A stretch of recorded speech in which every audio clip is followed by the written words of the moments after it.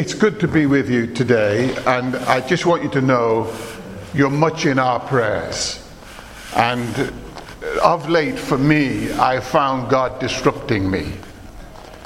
It's a kind of experience where God prepares you for what you want to say, and then he speaks into you in the process. Then afterwards, he abolishes all that and then says, this is the emphasis. All right, and that's what's happening to me all over the world. I'm with 3,000 pastors, and I've got my set teaching that they asked me to speak on, and then the Holy Spirit says, no, you need to move it into this area and be faithful to what I'm showing you. And I think that this we must not lose. We must not lose the promptings of the Spirit. We do not believe in a Bible that's dead. We believe in a Bible that carries the voice of God. Therefore, we do not segment what we accept in the Bible and discard what we don't like. We accept that the Word of God, the Bible, the Holy Bible, as some people say, is the inspired Word of God. Now, that's like giving bitter herbs to somebody who only likes sweets. And many of our philosophers have infiltrated the teachings of the Word of God and turned them to suit the whims of the day that they live in. But God has been consistent from the beginning to the end, both in the book and in time, the corridors of time. He's raised a voice. He's on speaking terms with us. And in the Hebrew writings, in the writings of the book of Hebrew, it makes it very clear that God in the past has spoken in different ways by the prophets, but has in these last times spoken to us through our Lord Jesus Christ, God's best word. So that all that went before, when Jesus is on the road to Emmaus, he's talking to disciples and he's explaining to them the things of the scriptures, both from the old into the present day that he's walking with them, that these scriptures all speak of me, who I am, what I'm about, and I'm about the Father's business. Now I say all that because whatever we must be true to God's word. We honor the presence of the Holy Spirit, but we believe that God has a voice. And he's able to speak to us through many channels, but especially his word is a lamp unto our feet and a light unto our path. And we measure everything by that word. Without that, we cannot please God. Correct? For his word then will be written on the flesh tables of our heart, not on stone tablets. We'll be sensitive to his voice. That's what that's saying. God will inscribe upon us, in our thinking, everything. He'll show us what he's wanting us to see and understand in the days that we live in. Correct? Now, we were singing in one of the first songs. There was a line, and this is what the Holy Spirit upset me with. And he disturbs the flow, you know what I mean? Awake the kingdom seed within us. Awake the kingdom seed within us. One of my loves, people don't know this, two particular loves besides my wife, you know that, it's a different kind of love. One of my likes is gardening. And I very seldom get the chance to garden, so the kingdom of God doesn't always come to my garden quick enough. But you well know, if you do anything with gardening, that you've got to understand the seasons. If you prune the tree at the wrong time, you could kill it, correct? Or damage its ability to bear fruit in the next season.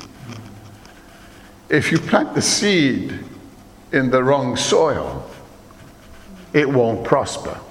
It won't grow, correct? So it's critical that we understand the times and the seasons. One of my favorite things I plant are these tulips. And they are, what could I say? They are fussy little things. because they have so many leaves and you can't even see any sign of the tulip.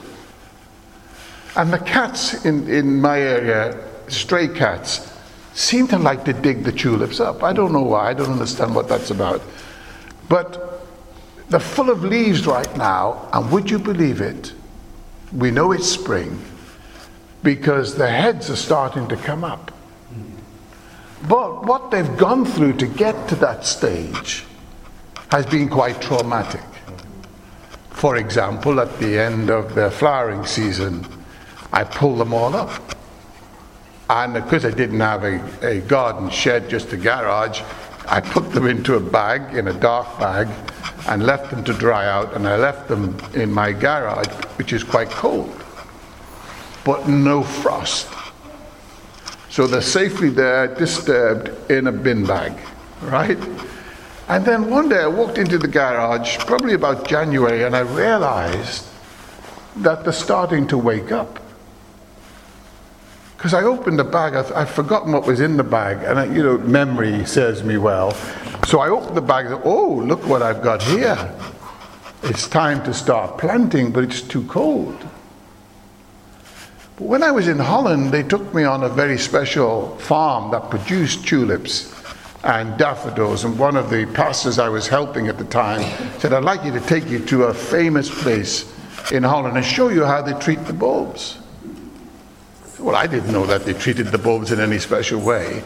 But what they showed me is whole greenhouses full of these bulbs that were lightly planted. And they were put in such a position that they had the mechanisms in place for rain, for frost, right? For sun, and for darkness. So they mimic the seasons to help produce these bulbs out of season. So the different effects, so for example, they would say, we don't water the bulbs first. We give them a sense of moisture in the atmosphere. I said, why would you do that? Why would you want to? There's no psychology in a bulb. Why do you want to just give them the mist first? Ah, said the guy. The reason why we do it is if we just pour the water on, it will shock the bulb and it'll go into reverse. But if we can mimic the seasons, we can encourage the bulb to come through to its best performance, ready for us to ship out. So there's a science in everything. But this verse, awake the kingdom seed within us. And this to me is crucial. Some of you know this full well. For the years God has spoken to us about the kingdom of God.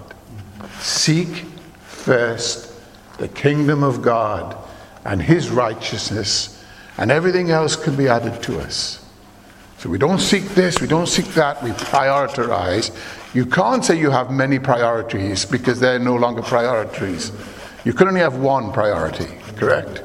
And there must be the one thing, the main thing, must be that we seek first the kingdom of God. Let's use a word we don't like. Seek first the government of God. The boss is God. The Lord is King. We are his servants, though we're part of the family, and all the rest you know. But the point I'm making is, there are times when we need to awaken. Now you might say to me, well, of course, when I came to Jesus, my soul was awakened. Hallelujah, same again. We could dance on that one. And there might have been a time when a revelation came to you in the Word of God that opened up your soul and you moved into a whole new understanding of what the Lord meant to you. Or there might be a season when suddenly the word of the Lord is quickened to you, so it's no longer feeling dry when you read the Bible, but it's alive and it's awakening you. I don't know what that might be. But those quickening moments must not be rooted in the past. Because every season I must uproot those bulbs, put them in the right environment, and then replant them where I want them to flourish. So there's got to be this flexibility. One of the things in this respect, I'm going somewhere with this, it's a bit disruptive, so I'm just getting you ready for it. One of the things that we relegate to the past is the word repentance.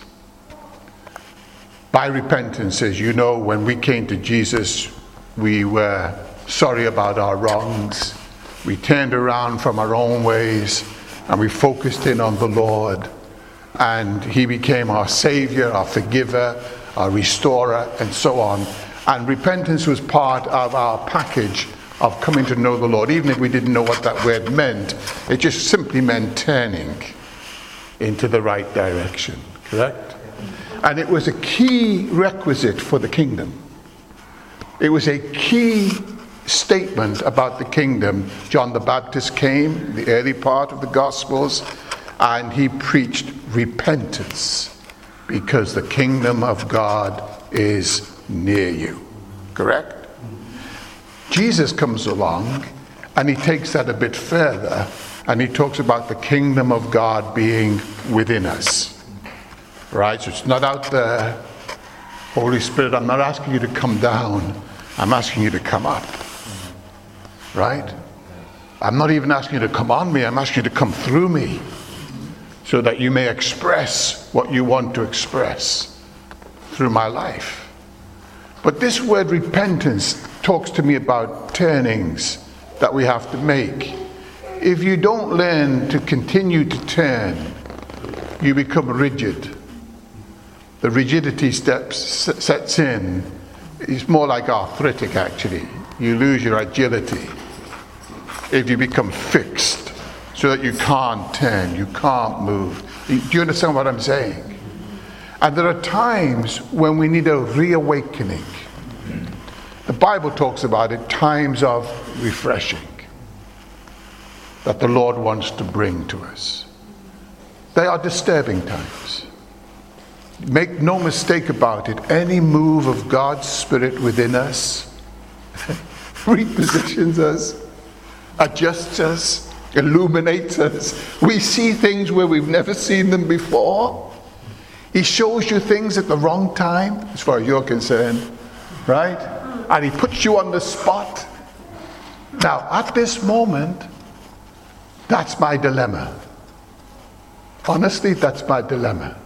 Every time I come in to preach in the pulpit, I take a program on TBN, I've got a half an hour slot, I've got a fixed thing to say, the Holy Spirit wells up inside me, and I can't even get to everything he told me to prepare.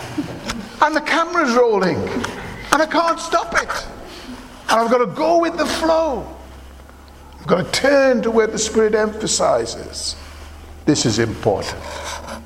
Now I say all this because you're at a season in which God wants to turn, adjust, break open, awaken the kingdom seed. Just when you thought you're going to retire, right? You look at me as if you're nonplussed. But I tell you what, I went to America this time, and they didn't know, but in my heart, I was ready to retire. So I said to the Lord, I'm not going again, Lord. This is my last visit. No one else knew that, except Betty, of course. And Betty always insisted, my wife, when we have a prayer time, waiting on God, she will come. And so she would come in the March, and in the autumn, can't remember whether it's October, November, something like that, she would come with me to the United States. Now you've got to understand, it's a long way to go. But we have friends and churches and works and relationships that go a long way back. So for me to say, they don't know this, I'm going to retire, I've set them up, a young team to get on with the job, and I'm all there ready to just politely whisper in their ear something. And I'm sitting in the meeting, and the Holy Spirit speaks to me and says, button up your mouth and say nothing and watch and listen. So now I've got to repent. See, this is very personal. I've got to turn now and pay attention to what the Lord's going to show me. Then he started to show me things. And what he showed me was quite illuminating. These are my best friends. I've worked with them all these years. I've set in place a whole operation that would take care of itself. If I was to drop out of the plane tomorrow, it would still run on all of that stuff. But the Lord was rebuking me to listen, to watch. I'm going to show you. I'm going to give you direction. That's new direction. So I'm sitting in Chicago with all of our church leaders, and then the Lord began to speak to me about this one, that one, this place, that place, what they're doing, what they shouldn't be doing. And he's giving me a whole workload that I didn't think it was. I thought they're going to learn their own way. And then one of the young pastors gets up and he's talking on restoring the soul, right? And this is what he says. And we need you older people to help us out a bit when we're missing it, right? Oh, blow. Now he's talking to me. I'm about to give up. Settle down. I could tell you 1,000 things I could do right now. Okay? But my life is his. I know we've got a choice, but I've got no choice. I'm a prisoner. I just got to tell you, I have no choice. I'd like to retire. I'd love to win the lottery, but I don't do the lottery. But you know, that man who just got 100 million or whatever it was, 70 million, said, I'm going to spend it all on myself. I felt sick. Give me 170 million, I'll tell you what, we'd kick into place a number of things in terms of the purposes of God, right? And don't give me money, I'll give it away. Somebody said to me, I want to bless you with something, but I'm going to write it and sign the paper that you must spend it on nothing else but what I instruct you to spend it on, because I know you, Alan. You'll give it away. It's true. It's true. We're of the kingdom, right? The seed is in us. Now, what the Lord wants to do, you can love me or hate me for this, right? I'm not preaching at you, I'm talking to you. I'd love to preach. I've got it all here. It's all there. Look, see? It's all there. It's all there. It's all in there. Scripture's everything. But the Lord wants to do something fundamental. And it's disturbing. I was in India, and I can't remember now. It was another setting to the one I just described earlier, with Joel. Joel Onesimus, great brother of God, wonderful apostle, works with maybe 500, 600, 700 churches. I don't know how many training colleges, initiatives he has across the different states in India. A man who they've tried to kill several times. Even GPs tried to poison him, leave him for dead. And he's working well for God. But we're in this gathering, and the Indians love to have the ordered teaching, right? Session after session after session, from early morning to late at night. There's definitely a revival in India. There's no question. Compare it to England, we've got nothing near it. And I'm not talking about the big shows we can put on. That anybody can put on big shows. I'm talking about a genuine hunger for God's word. It's there in India. No question. And they'll sit day and night. It's easy to teach because of where they're at in their spirit. Okay?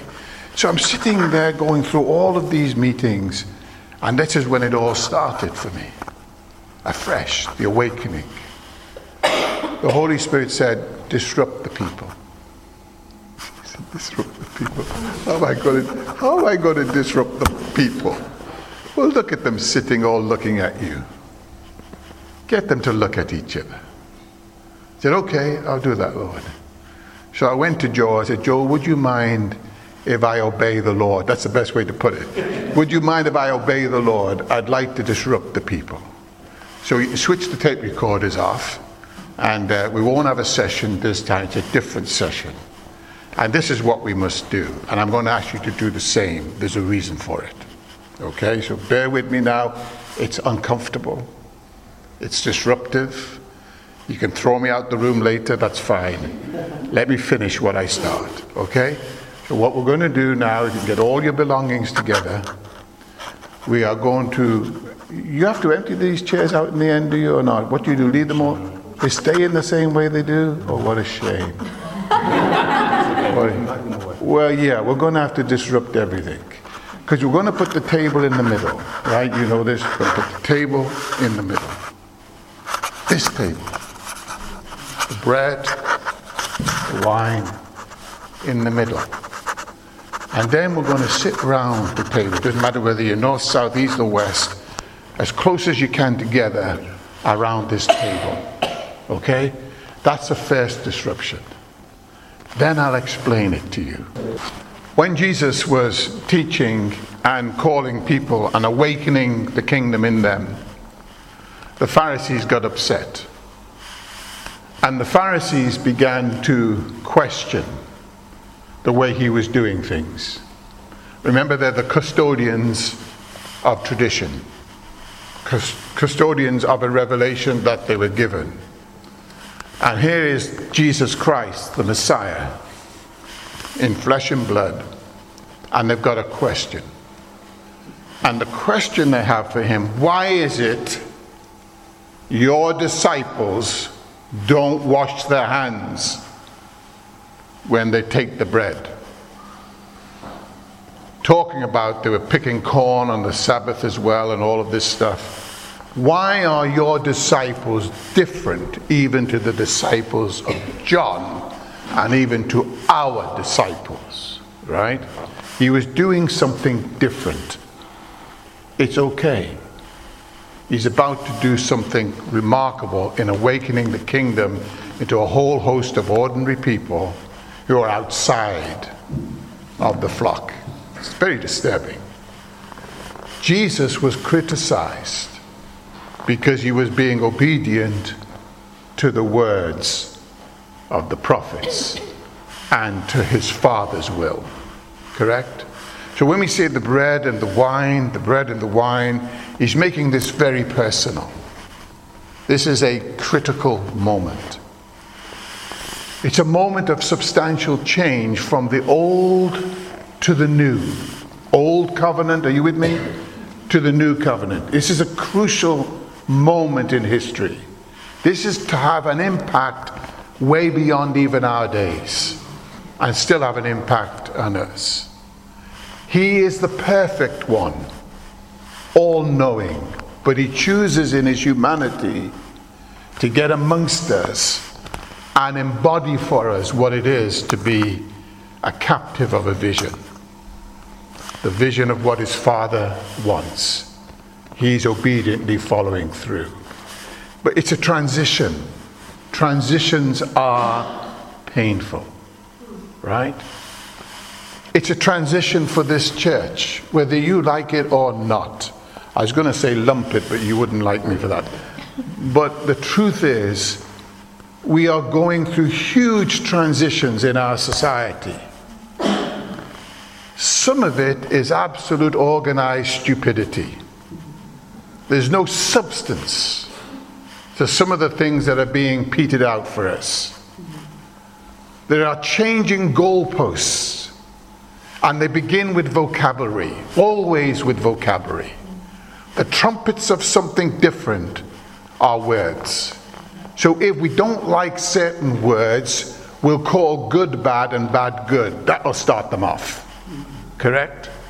So we alter the vocabulary. That's what's taking place in higher education, in lower education, in politics, in society, in the workplace. Everything's changing. But we're in the kingdom for such a time as this. And we must not be afraid. We must understand there's a transition going on, and it's not outside of what God's going to do. God's got some bigger ideas than our people understand, those who don't know him, let alone the church. The church is not that much wiser. because it's become very creative in its own ways of doing things. But it's a transition. And what God is about to do in our generation will far exceed what's proceeded before in moves of the Spirit. It'll far exceed that. But somebody once said, the most dangerous moment in a transition is that disruptive moment when we've got to change. Like the trapeze. 18 years ago, I shared this with our leaders. The most difficult time is when you let go of one trapeze and you grab hold of the next. There are two dynamic issues here. It's about repentance. It's letting go and it's taken hold of. And if you get confused in the middle, you'll splash. Splatter is the word. There's nothing left of you. You'll be hurt by the transition, correct? This is the moment that Jesus is about to take us in a huge transition for himself, for the body of Christ, for the future generations. And what he's doing is so profound, it's going to be etched in our memories. It's going to be something that the Lord is going to tell us to rehearse time and time again, to remind us there's nothing static in the kingdom. That doesn't make you insecure. It makes you more eternally dependent. Say that phrase, eternally dependent. You've never ever been told you can make it on your own. Same for me. I promise you, for one moment, I cannot preach without God's help. Honestly, I cannot. If left to myself, I'm shy. That's the honest truth. You don't know that about me. People, oh, Alan's not shy. Left to myself, I'll sit on the back row. Left to myself, I'll prefer somebody else. Left to myself. But I'm a captive. But the church is going through a transition I don't like. I don't like what our generation's going through. I'm sick and tired of the lies that are perpetrated as truth. And the church is seduced by them because it wants to be popular and happy with society. In the world you shall have persecution, tribulation. But don't be discouraged. Be encouraged. That's how it's been for me. So now he's in this major transition. And it's going to produce a powerful breakout of the kingdom. The awakening of the seed of the kingdom. The season is right. But the in-between. But before I get to the covenant, that's where this church is at. I'll say it another way. Wineskins. The wine is precious. You are precious. I am precious. Every one of us are precious to the Lord. We've been bought with a price. Right? It's not been silver and gold because that can be stolen.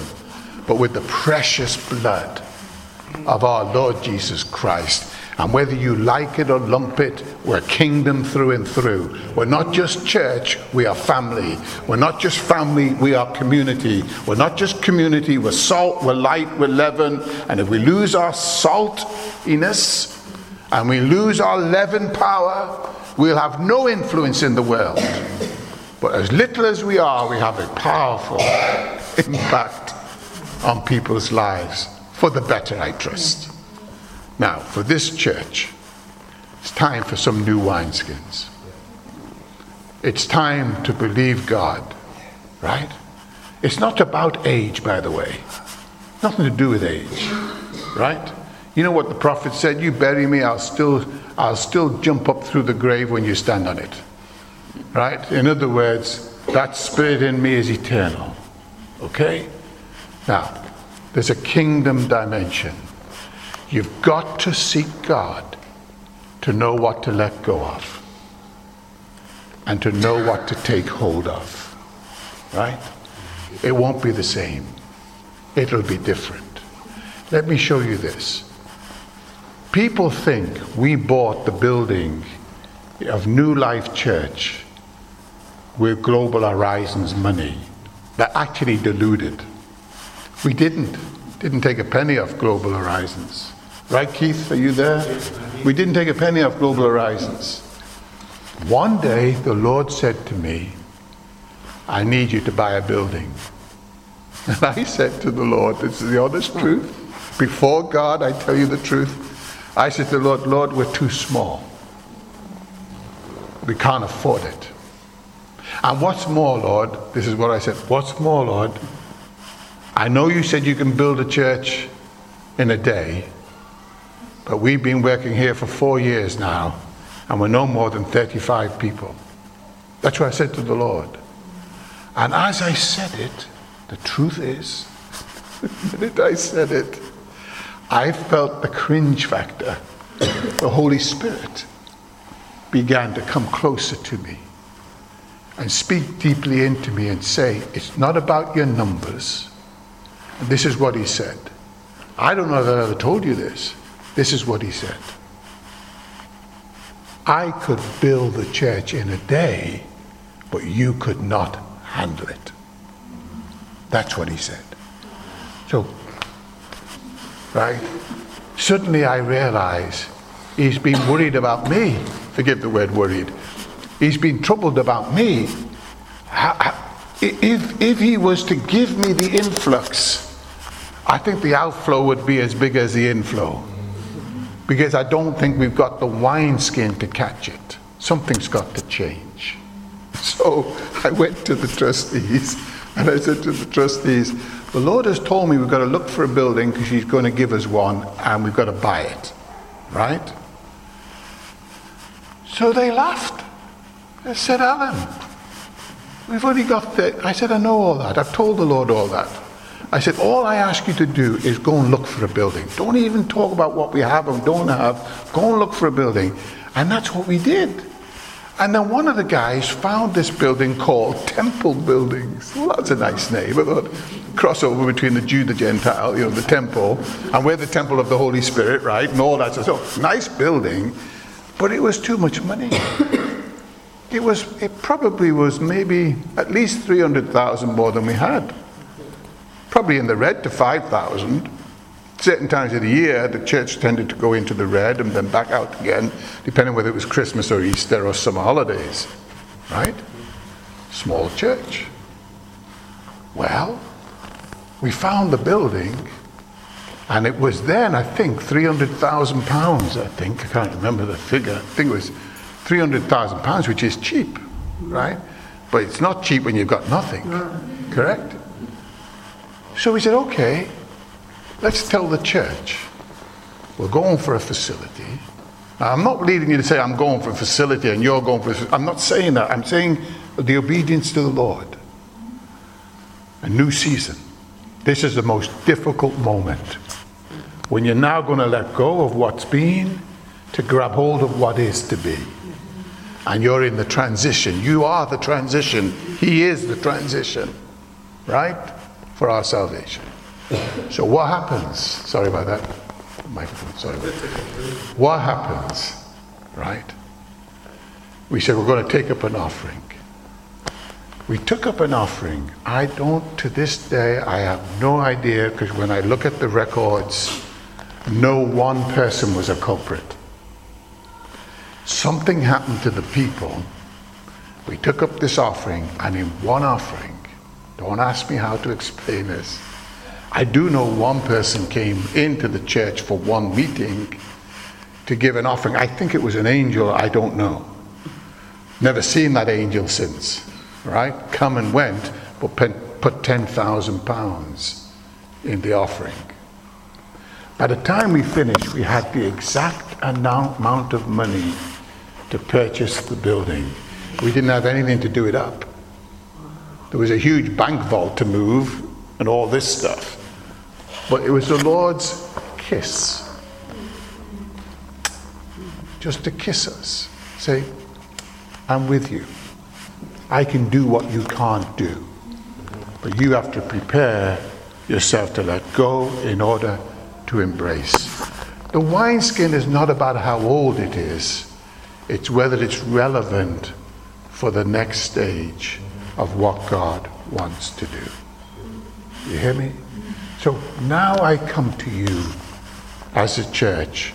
God wants to disrupt you. We're going to break. We're going to pour out. We're going to drink of. Right? Awaken the kingdom seed in us. You are more powerful than you believe. You have more potential than you're willing to engage. You can become stunted by staying in the bin bag. You can interpret that any way you like. That's not.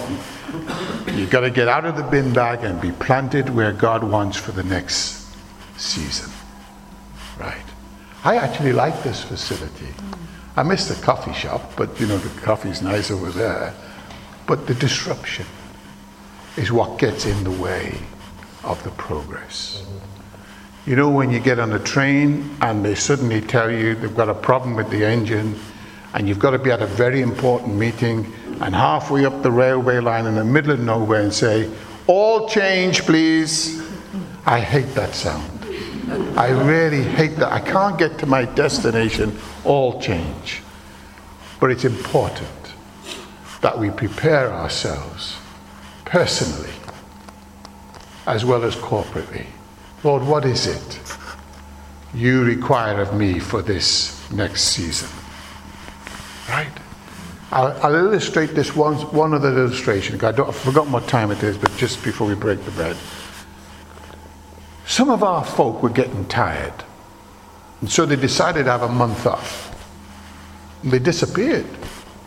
I rang them and said, are you okay? Yeah, we're doing fine, Alan. Everything's fine. We're just having a month off. I said, oh, right. Pray for them. Right, having a month off.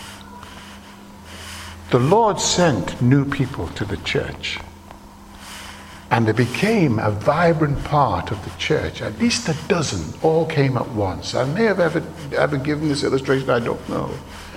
But he sent me 12 people. He showed me he would send me 12 people. That morning I turned up to find that the first 12 people that came through the door were these strangers. Right? And they became part of the church. So a month later, these people came back to the church and were offended. They're in the church now with us. It's so funny. They were offended. What were you offended at? We don't know these people who welcomed us at our church. In other words, while you've been away on a holiday for a month, the people greeting you at the door are more involved than you are now, because they've really been awakened in their soul. Do you see what I'm saying? So the point I'm making is this. It's time. Was that the time to finish? Was that that was David, who's been somewhere else today. He's ringing up to see if we finished. Yeah, tell them we're making the appeal. Tell them to get here quick, we're making the appeal. No, seriously though. Seriously. I am not messing about. Seriously. I don't know why you chose that song. I have no idea. You are the culprit. Right? Yes. And in that verse, you've got to go back and find it. I don't even know which one it was. It's the second one, I think. Oh, right. Bill Jerry. There you go. I didn't know that. Right? All I just knew, the words just hit me. Hit me in the face, smacked me. And the Holy Spirit was speaking to me, you've got to address this issue. Listen to me. Please listen to me. Don't be blinded by your own staunch position of what you think is the way it should be. Say, Lord, I surrender. Whatever you've got for me. I've still got my slippers, by the way. They're there. Every time I walk in the house, I see them. To remind me that one day I'll retire. So I think when they put me in the coffin, I'll ask them to put the slippers on then. Because I'd like to be planted, not burned. That's me. I'd like to be planted, like a prophetic statement. A tree in the ground, okay? Nevertheless, I'm serious. God wants to do something profoundly new. There are 4 churches in existence today in Chicago because God spoke to us like this. We got the maps out, not the Bible, the maps. And we began to say, Lord, what are you showing us? And he began to show us this place, this place, this place. And now today they are thriving churches. You'd never believe it. But for the grace of God, right? From one church came 3 more churches, and now God's talking to us about another church for them to plant. So all I'm saying is, let each of us ask some questions about our commitment, our priority to the King and what he's done for us. God, you didn't ask for my money. You asked for my heart. That is something I didn't realize. The Lord, forgive me saying this, the prophet said it once, you deceived me, Lord. You didn't ask for my money. You asked for my heart. Because once you've got my heart, you've got everything. And I woke up to that a long time later, but I'm glad I'm a prisoner to a vision. I cannot compromise that vision. So when we take of the bread, this is hospitality. This is God saying, you shall want for nothing. If you hunger and thirst after righteousness, you will be filled. You shall lack no good thing. For even when you get it wrong, if you confess your sin, he's faithful and just to forgive you your shortcomings. Right? Who is your accuser? Who's the one that's trying to keep you small? Who's the one who's trying to keep you back from where you should be? It's Christ who died and is risen again. So the table is his provision. I just want you to know, please hear me, let it be the miracle of his provision. It is nothing to do with what the prophet said. It's nothing to do with Alan Scotland. It's nothing to do with whatever you might be planning. It's to do with his provision. He will provide for you all that you need. All he asks of you is to let go of one trapeze, to take hold of the next, and don't get caught in the middle without being in a firm grip for the kingdom. Right? Hospitality. This is generosity. I don't give you just myself, so my wealth, I give you myself. This is my body, which is broken for you. I never ask of you more than I am willing to give of myself. That's what the Lord's saying. So when we take of the bread, let's be reminded how real this is. He prepares a table for me in the presence of my enemies. There's a spirit, an evil spirit, behind that which wants to annihilate God, destroy your faith, weaken your grip on the tiller, as it were, of the kingdom. There's a spirit behind that, but we're of another spirit, right? We have received of the Spirit of God, sealing it in our hearts. But are you all right with the disruption? If it means we find the feast, and none of us are outside of it, we can all reach the table. I'm going to ask us now then, I'm going to put the microphone down, just to take a moment of reflection, and then I'm going to take the bread and the wine, and we're going to pass it round and fellowship with one another. I'll break the loaf open, but would you take the moment just to even put everything aside and take some bread and break bread with somebody? Would you do that? And then come and take of the wine. I'll pour the wine out. But Father, we thank you for all that you committed on our behalf. Jesus, for being such a faithful example in the pouring out of your life. This is my body, you said, which is broken for us. Lord, we thank you for this powerful statement of your commitment to our well-being and the destiny of mankind. and for the blood. Lord, we don't accept any accusation. No way, Jose. We will not accept any condemnation. There is now no condemnation for those that are in Christ Jesus. You poured out. You didn't sprinkle it. You poured it out. Such generosity. Help us as a church to enter into this dynamic of your kingdom. There's no telling where we'll be in 12 months' time with your provision if we commit our hands to the trapeze. In Jesus' name, amen. The same night he was betrayed. Powerful statement. When all hell was bent on destroying him, he said, no one takes my life, I give it. I lay down my life. This is my body which is broken for you. Take and eat it all. Then he also took the cup. He said, it's a new covenant. It's a promise to you. Faithful promise. God is not a liar. He's true. It's poured out for you. Who is your accuser? Christ died. Amen. We give you thanks, Father, Lord Jesus, Holy Spirit, for making it real to us. Pray for this church, your body, your people, that you will give them the courage to pursue the kingdom in the days that lie ahead. Young and old alike, new and old, we ask you to favor us. In Jesus' name, amen. Now, if you can reach into the table and take some bread and pass it to people in different rows, that would be great. And we'll share bread together.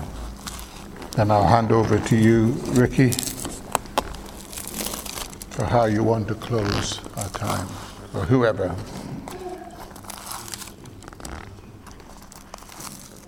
Are you all right, everybody?